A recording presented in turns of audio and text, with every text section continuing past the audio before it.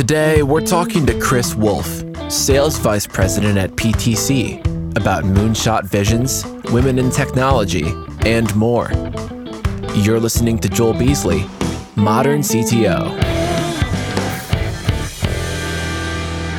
Hey! Hey, Joel. Look at that studio. Fancy, right? Is this your personal office? This is, no, I'm in the PTC headquarters building in Boston. It's a signature building right on the seaport of Boston, which is amazing because we're a 30-year-old company. And if you walked in here, you would think you were working for a startup. Yeah. Very cool. How did you get into podcasting? I just got invited to host our Speaking of Service podcast, which has been a blast. I had never been in a studio before. I had never, used any of this equipment, but I love talking with people. And it just, one thing led to another. So we're about 18 episodes in. We've got a ways to hit your 700. You got to go at least past 25. I think 99% of podcasts don't make it past that number. Okay. Have you been enjoying it, though? Oh, yeah. It's a lot of fun. And the team makes it easy. They make it fun for me. And I get to feel like a big shot. I know my mom watches the podcast. Aww. So I have at least one regular viewer. What's the most memorable episode so far? It's a great question. We recorded one with a guy whose company is called Sanomatic, and they bring industrial cleaning equipment to places that need industrial equipment cleaned. Imagine a pharmaceutical facility. Also imagine someplace with, producing dairy products, milking cows. And literally they clean everything from pharmacy equipment, syringe makers, all the way down to milk trucks. And it's an amazing, smart and connected business. And in the past, they made their money on selling these cleaning pieces, and now they deliver cleaning as a service. So the servitization that's happened there, of all places, in the dairy farmland. That is interesting. And so, what's the name of the podcast? Let's give it a shout out.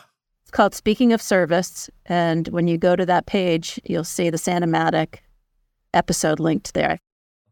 All right, so you're doing the show, you're enjoying it. Do you have control over it? Do you get to pick the editorial calendar? How does that all work?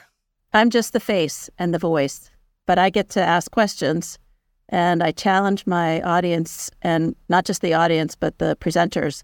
Anyone who can get the word bumblebee conversationally into the conversation we have. For every one of those bumblebee instances, I give $10 to Girls Who Code.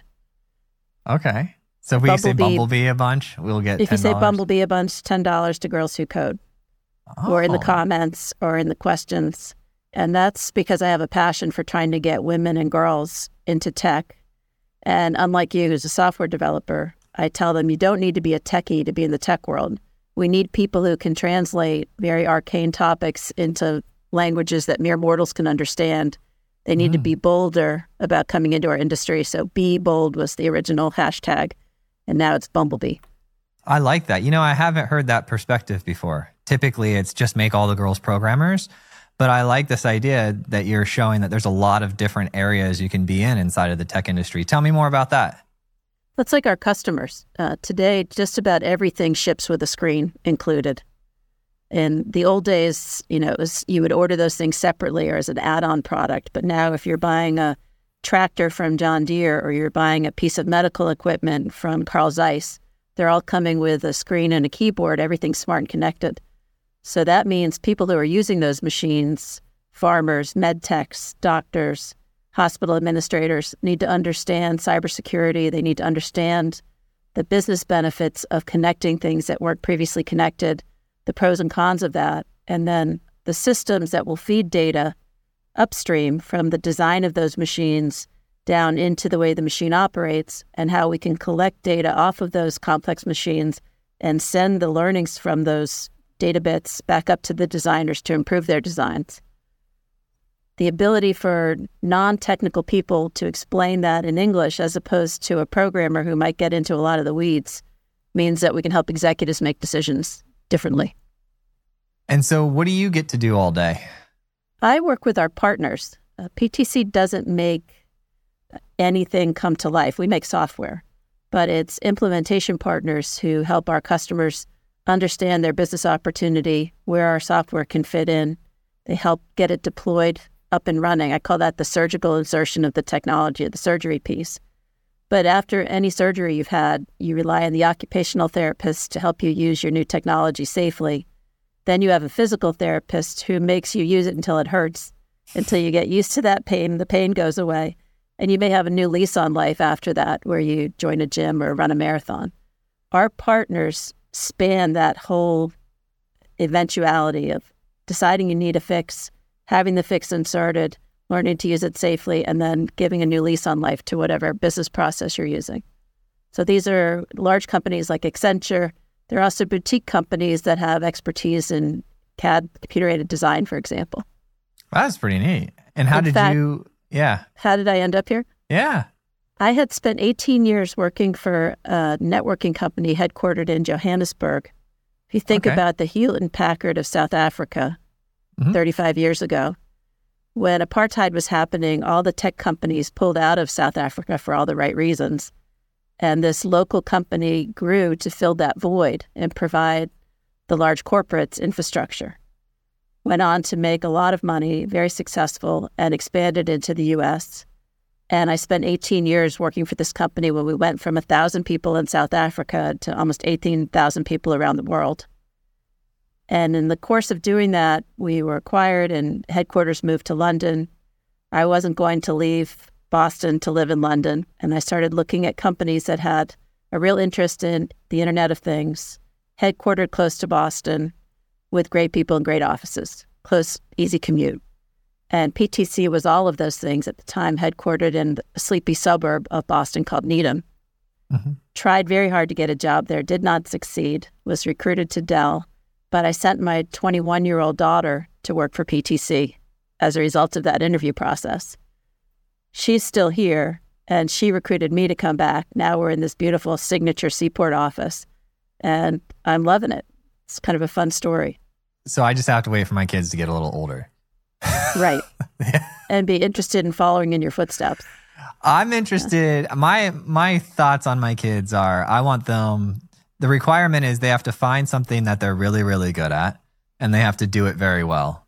And then aside from that, I have to teach them how to make money and how a business deal, I want them to see everything from how a pitch deck happens to contracting, all of that. So at least they have the skill. It's like taking your kids out in the 1700s and teaching them how to hunt. They might find somebody that hunts. They might do it differently or go to the grocery store eventually, but at least they know how to hunt, right? So that's my job. Teach them how to hunt and then have them find something they're interested in and then making them stick with it when they want to quit. Do you have boys or girls or both? Both, yeah. I've got one girl. She's the leader of the tribe right now. She's 6. And then I've got a 4-year-old boy and a 1-year-old boy. So when you sit down for a family meal somewhere, who's floppy fish all over the floor and who's eating carefully and using their knife and fork correctly?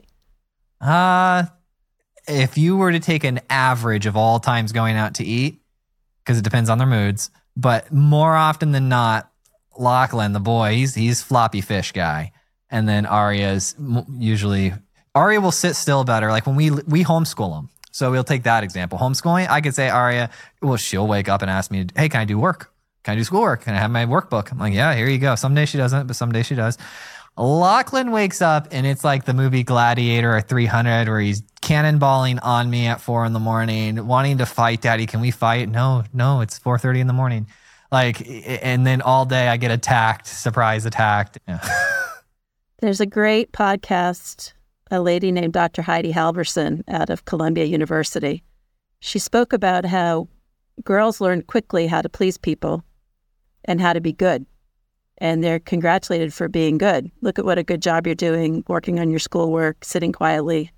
Boys are taught to just try and be a little bit better. Please, Lachlan, could you just try and use stillness in your body just this once? Go for 2 minutes. So girls learn very quickly to be good, and that becomes binary. You're either good or you're not good, and they become risk averse. Whereas boys are taught, doesn't matter how bad I am, as long as I'm just a little bit better, no matter how hard I fail, if I get better every time, I can improve. That's a growth mindset. You'll find that girls are often socialized into that narrow-minded, be good mindset. Boys are socialized with a growth mindset. And I see that limiting women's interest in joining the technology world. They say, if I don't know how to code, I won't be good at that job. I said, no, you don't have to know how to code. You don't even have to be good at this job. Just come and get in the water and just get a little bit better every time. And I think it also applies to users of emerging technology. We have mixed generations working with our software. And the self-consciousness about being good, particularly for executives, very high. If you've ever seen somebody try and turn on a video conference piece of equipment, they're an executive, they invariably have somebody come in and do it for them because they don't want to look like they don't know what they're doing. That's funny. It's true. And yet junior people, they can try as many times as they need to until they get it right. So I think the more and more senior we get making big decisions, the more afraid we are to make the wrong decision, that we don't have the confidence to lean into some of these new technologies. And that's where people at PTC really help our customers connect what the technology can do with the business requirement and give them the confidence to lean in and make a decision. You know, I've never heard that argument, that explanation, that discussion that you just said. It sounds incredibly logical. And it's almost, and I'm going to say stuff and then you correct me so that way I can better understand it if I understand. So would you say that girls, they naturally want to please people more, therefore fall into that good or not good trap? And then boys like don't care and just want to fight. So we're just like, as long as they improve or whatever.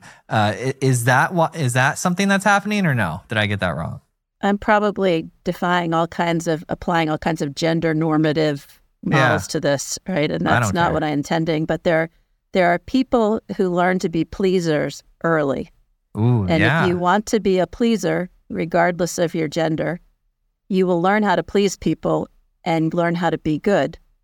And the desire to be good can lead you to narrow your focus so you only do the things you know you'll be good at. You become less risk-seeking, less experiment-seeking, and you may learn less, you may grow less, and you limit your choices for fear. Whereas people who don't have that concern and are taught, look, just try and be a little bit better today, are raised with that affirmation for experimentation, risk-taking, and just trying, and if you fail, so what? Just try again next time. And those people broaden their horizons as they grow. Yeah, no, you're 100% true. I'm one of the people that I look for the best arguments. I've got somebody told me way long ago, he goes, you want to have strong views that are loosely held. So you want to be passionate and believe in what you believe, but when better information comes along, you want to be able to switch your views and change. So I'm always curious because you've said a number of things that are kind of interesting. And you're right. Like the conversation so quickly diverges from gender specific to just personality. Because I know boys who are quieter, and I know girls who are louder. And so, but there is like the 80-20 situation. But like Aria, she is a wild monkey too. It's just that when I'm looking at them, I'm not sitting there like trying to shape them or be intentional. What I'm trying to figure out is, okay, I have an app. They're my little AI algorithm. They shipped with some default capabilities. Because I see what a nerd I am. I'm like, all right, what type of AI, like what's the default capabilities? And then how can I help that thing mature in the way that's easy for it? Well, since Aria is really cool about sitting down and doing work, awesome. I'm going to keep feeding her education, materials. I'm going to help her grow that way. Lachlan wants to fight and punch, so I enroll him he takes ninja class. He's going into ninja class. And you could just as easily have a girl who's more physical and doesn't want to sit. And you could just as easily have a boy who doesn't want to be physical and he wants to sit. But I just look at them for the individuals that they are. And I'm like, all right, how do I help develop this person? Because I see my job as a parent, not to make this the parenting podcast, but I see my job as the parent as to get them to self-sufficiency. Like I'm supposed to get them to self-sufficiency, instill positive family values. And ultimately the goal is to get them out on their own, right? Or to get them to use their powers for good. Oh, there you go. That's a good one. Yeah. There's a great book called Bedtime Stories for Rebel Girls. Ooh, I'm writing that one down. 2 women in Europe went to the library and they had their daughter remove all the books where there was no female character. Or if there was a female character, she didn't speak. Or if she spoke, she was supported with a merry cast of rabbits and birds and mice. And when they looked at the number of books left on the shelf, it was embarrassingly thin. They started writing bedtime stories for rebel girls about girls and women who'd done badass things and been successful. And they have a series of, I think, 90 stories in this first edition, and they've had several other editions since. So it's my favorite gift to give to people who have new babies, boys and girls. That is interesting. Yeah.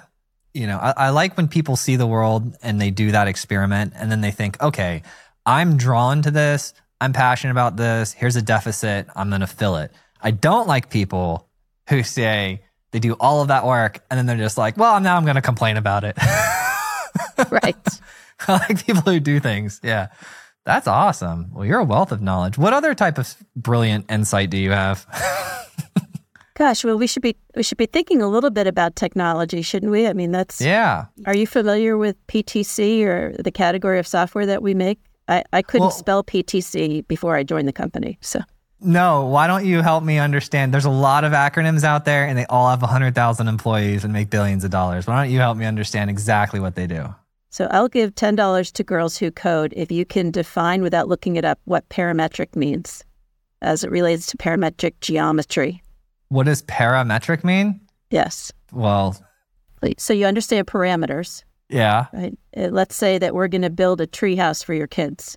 Yeah. What are the parameters of that treehouse? What should the geometry of that treehouse look like? Okay. What are the attributes of the components that go into that treehouse? Some of them need to be strong. Some of them need to be soft. Some of them need to be flexible. There are different parameters that apply to the design of anything. Now, instead of a treehouse, let's say it's the Blue Origin space shuttle. Uh-huh. And all of the components that go into that, and then all the very particular parameters for each component that goes into that rocket ship. Being able to design something complex and collaborate with other people around the parameters that may be changing is the use of parametric technology in computer-aided design. Our company was called Parametric Technologies Corporation because 30 years ago we created or really revolutionized the category of designing 3D equipment using parametric geometry. And I'm a history degree. I had never heard of what parametric technology was until our CEO started telling stories like this where it makes sense. So now you think about, instead of building a treehouse, I'm going to build a blender. Let's pretend your dream blender. What would the characteristics of that blender be? It would be sleek. I like the MacBook style exterior feel. Okay. And then, of course, that would be from the aesthetics perspective. And I would argue that is the most important. I am a heavily visual person. So I'd say that matters first and foremost. I'll look for something I like, and then I'll work backwards from that for functionality. And then it would have all the functionality, be able to blend stuff. I personally don't use blenders, but I see my kids, they make homemade ice cream from time to time, and I think they use the blender for that. Okay, so it needs to be child safe. It would need to be sleek. Would you want the ability to turn it on or off, put it in safe mode or open mode remotely? Maybe with software? No. Okay. Not remotely. We had a lightning strike and lost all the electronics in our house, and I had to replace them all. It's actually kind of difficult to find fridges or ovens or washing machines that aren't paired Bluetooth and digital over the internet. So perfect. We make yours a hand crank, maybe with some rock salt. Yes. There we go. I'm liking it. So we've designed this, and we've given you a 3D sketch pad, if you will, and you've created the look and feel and functionality of this design as an engineer. Now you need to send it off to be manufactured. How are you going to take what's in your mind's eye and make sure that what comes out of a factory resembles what you had initially intended? So that's what you guys do? You'll take that and make it reality? We do. We take that gleam in the eye of an engineer and then think about every variation. Instead of a hand-cranked ice cream machine, maybe next year you turn it into an electric machine, or maybe you have one that's got special powers. All of the information, kind of birth certificate information and then medical record of that machine over its entire lifetime is captured in a big database so that if you need to repair that machine sometime in the future, you would know where to source the parts, what types of materials are involved, You could even provide instructions from the designer on things you should be aware of if you're going to put hands on this machine to repair it. We provide a digital thread that connects the gleam in the eye of the designer to the manufacturer of the particular unit or even individual of that unit, all the way out into the field where it needs to be repaired by somebody with smart hands, but the ear of God talking to them over their microphone or their sketching on their screen to enable them to provide that repair in an informed way. We call that the digital thread. So connecting that data from the gleam in the eye to the guy with the wrench out in the middle of nowhere providing a repair. Wow. So tell me a little bit more. It's like, let's say you take a AutoCAD and then you put it into your PTC proprietary system, and it's basically a giant Git repo tracking everything and communicating with everyone. Kind of, but we're open systems based, standards based, so people write to and draw data from our systems. We are in the categories of CAD, as you mentioned, like AutoCAD would be it'd be a consumer grade version of what we build for industrial engineers.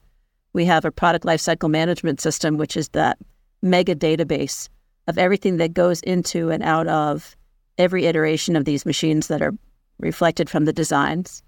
Then we have an Internet of Things platform where people develop applications to run smart and connected devices, whether it's in a factory or once they're out in the real world, and an augmented reality system that allows a user with a screen to look at a camera image and snap on the CAD diagrams or snap on expert advice from somebody who's worked on that machine before to perform complex tasks like putting a bicycle together.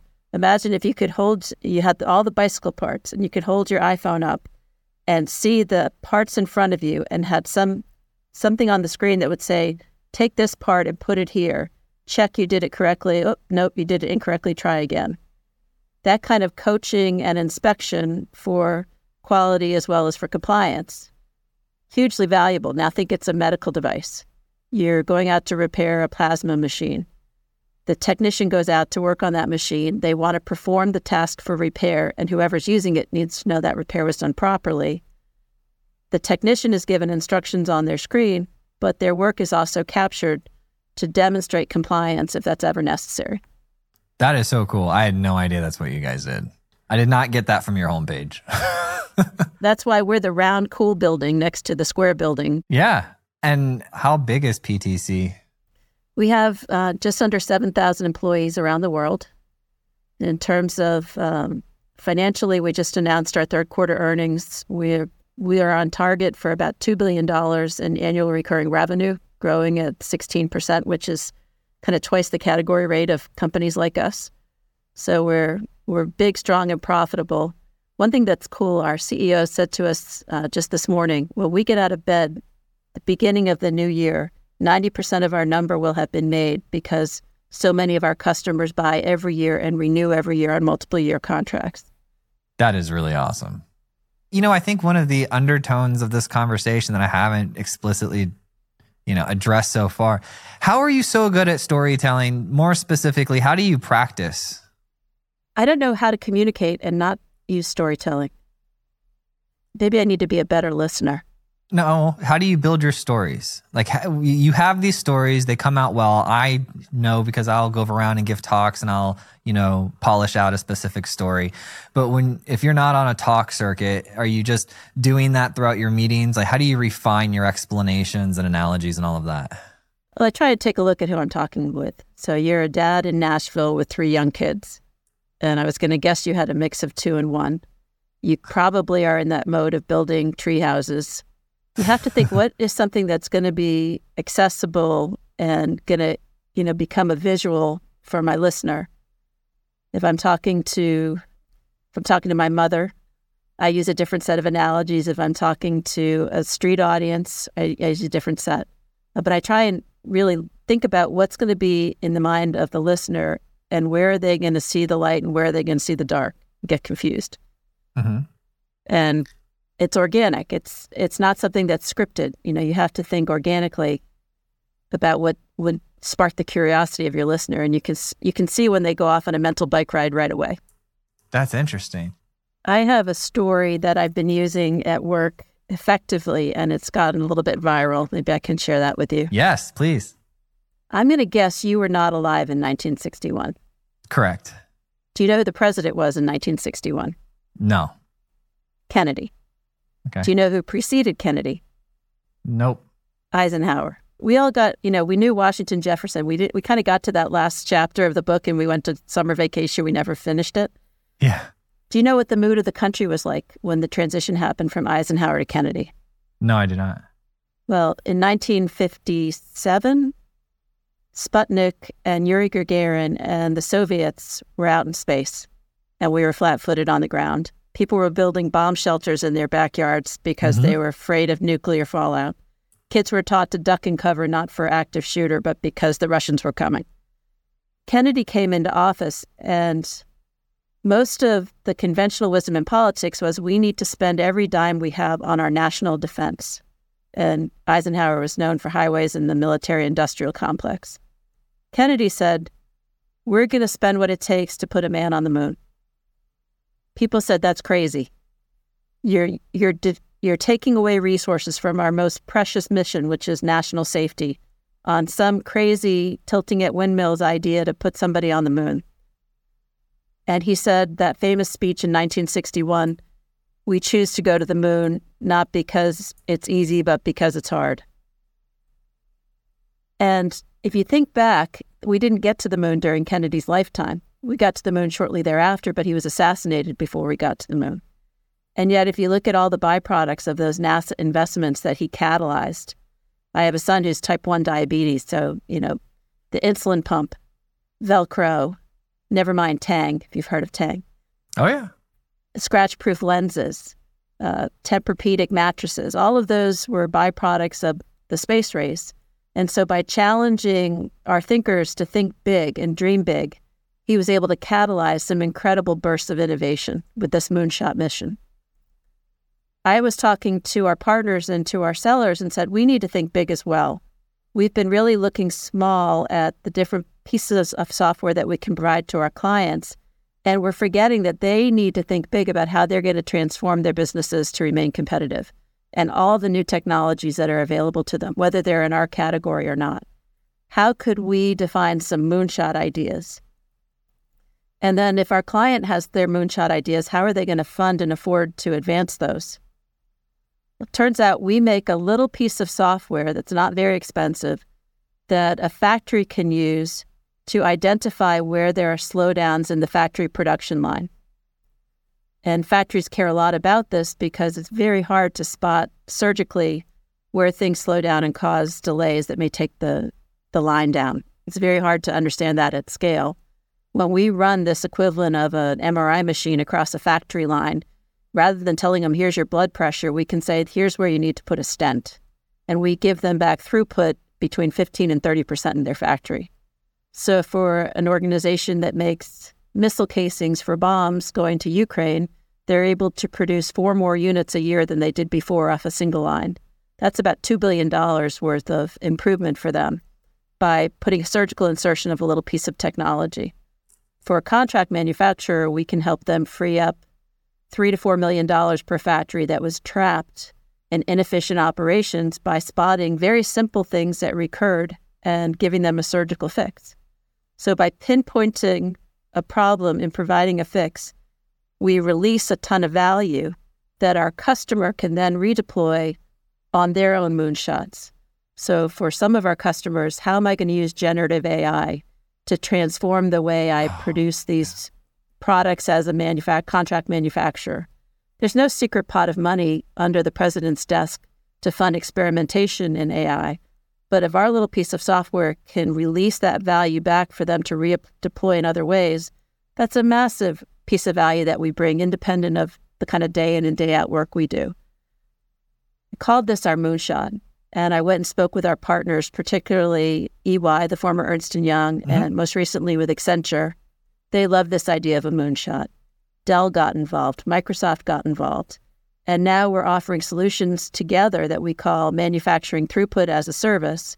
And it's specifically to free up value that's trapped in inefficient operations and creative team can use to fund their own moonshots. That is brilliant. Throughput as a service. The key thing, though, is thinking about the moonshot. We're so used to talking as techies with our customers about the specifics of how data flows from the CAD system into the PLM system, into the factory and out to service.